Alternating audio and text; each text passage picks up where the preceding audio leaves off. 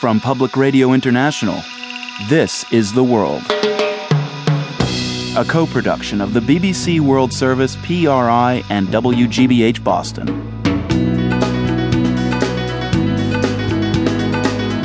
It's Monday, December 19th. I'm Marco Werman.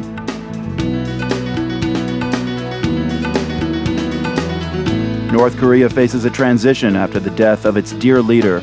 Don't expect big changes, though. All the revolutions made in history are not made by starving people. And later, the mother of a Massachusetts man accused of supporting terrorism on how her son reacted when asked to tone down his rhetoric.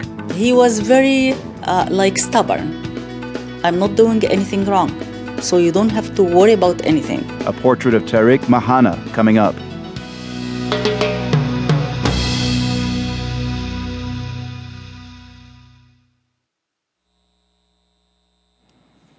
BBC News with Zoe Diamond. The United States has been urgently consulting its allies in East Asia over the death of the North Korean leader Kim Jong-il. President Obama telephoned the South Korean president Lee Myung-bak, while his Secretary of State Hillary Clinton met her Japanese counterpart Koichiro Gemba in Washington and said both countries shared an interest in a stable transition.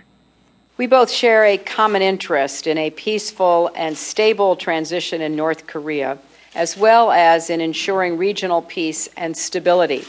We reiterate our hope for improved relations with the people of North Korea and remain deeply concerned about their well-being.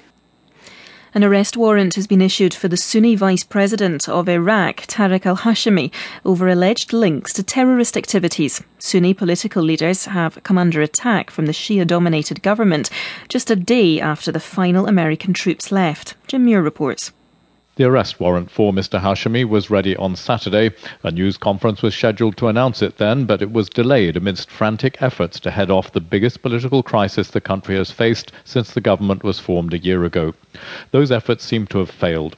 The Interior Ministry announced that the warrant had been issued, and state-run television broadcast confessions by men it said were some of Mr. Hashimi's security detail. They said they'd carried out terrorist attacks with his funding and support. Mr. Hashimi himself is unlikely to be arrested imminently. He's in Iraqi Kurdistan in the north of the country, having flown there on Sunday night. India's cabinet has approved an ambitious plan to extend its subsidised food programme to cover almost two-thirds of the population. The move is expected to increase the government's food bill by more than $5 billion. Critics accuse the government of using the bill to shore up political support. Syrian government forces are reported to have killed dozens of army deserters as they tried to flee their military bases to join the revolt against President Bashar al-Assad.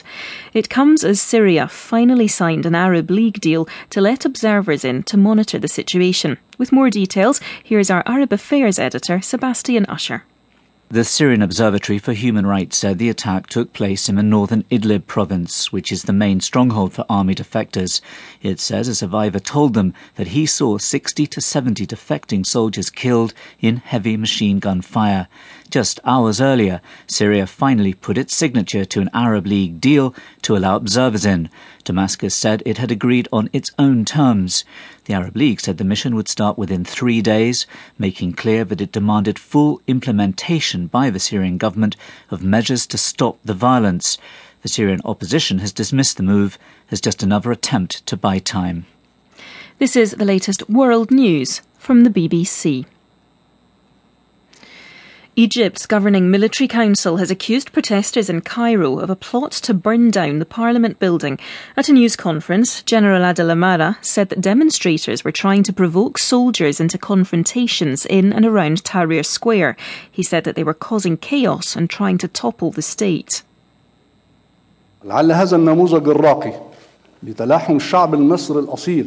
There was a unique model of Egyptian people cooperating with their own army since the beginning of the revolution, and this cooperation has bothered forces that have bad intentions for this country. This power aims to topple the state and get Egyptians involved in unrest with their own army. Earlier, a protester was killed in clashes with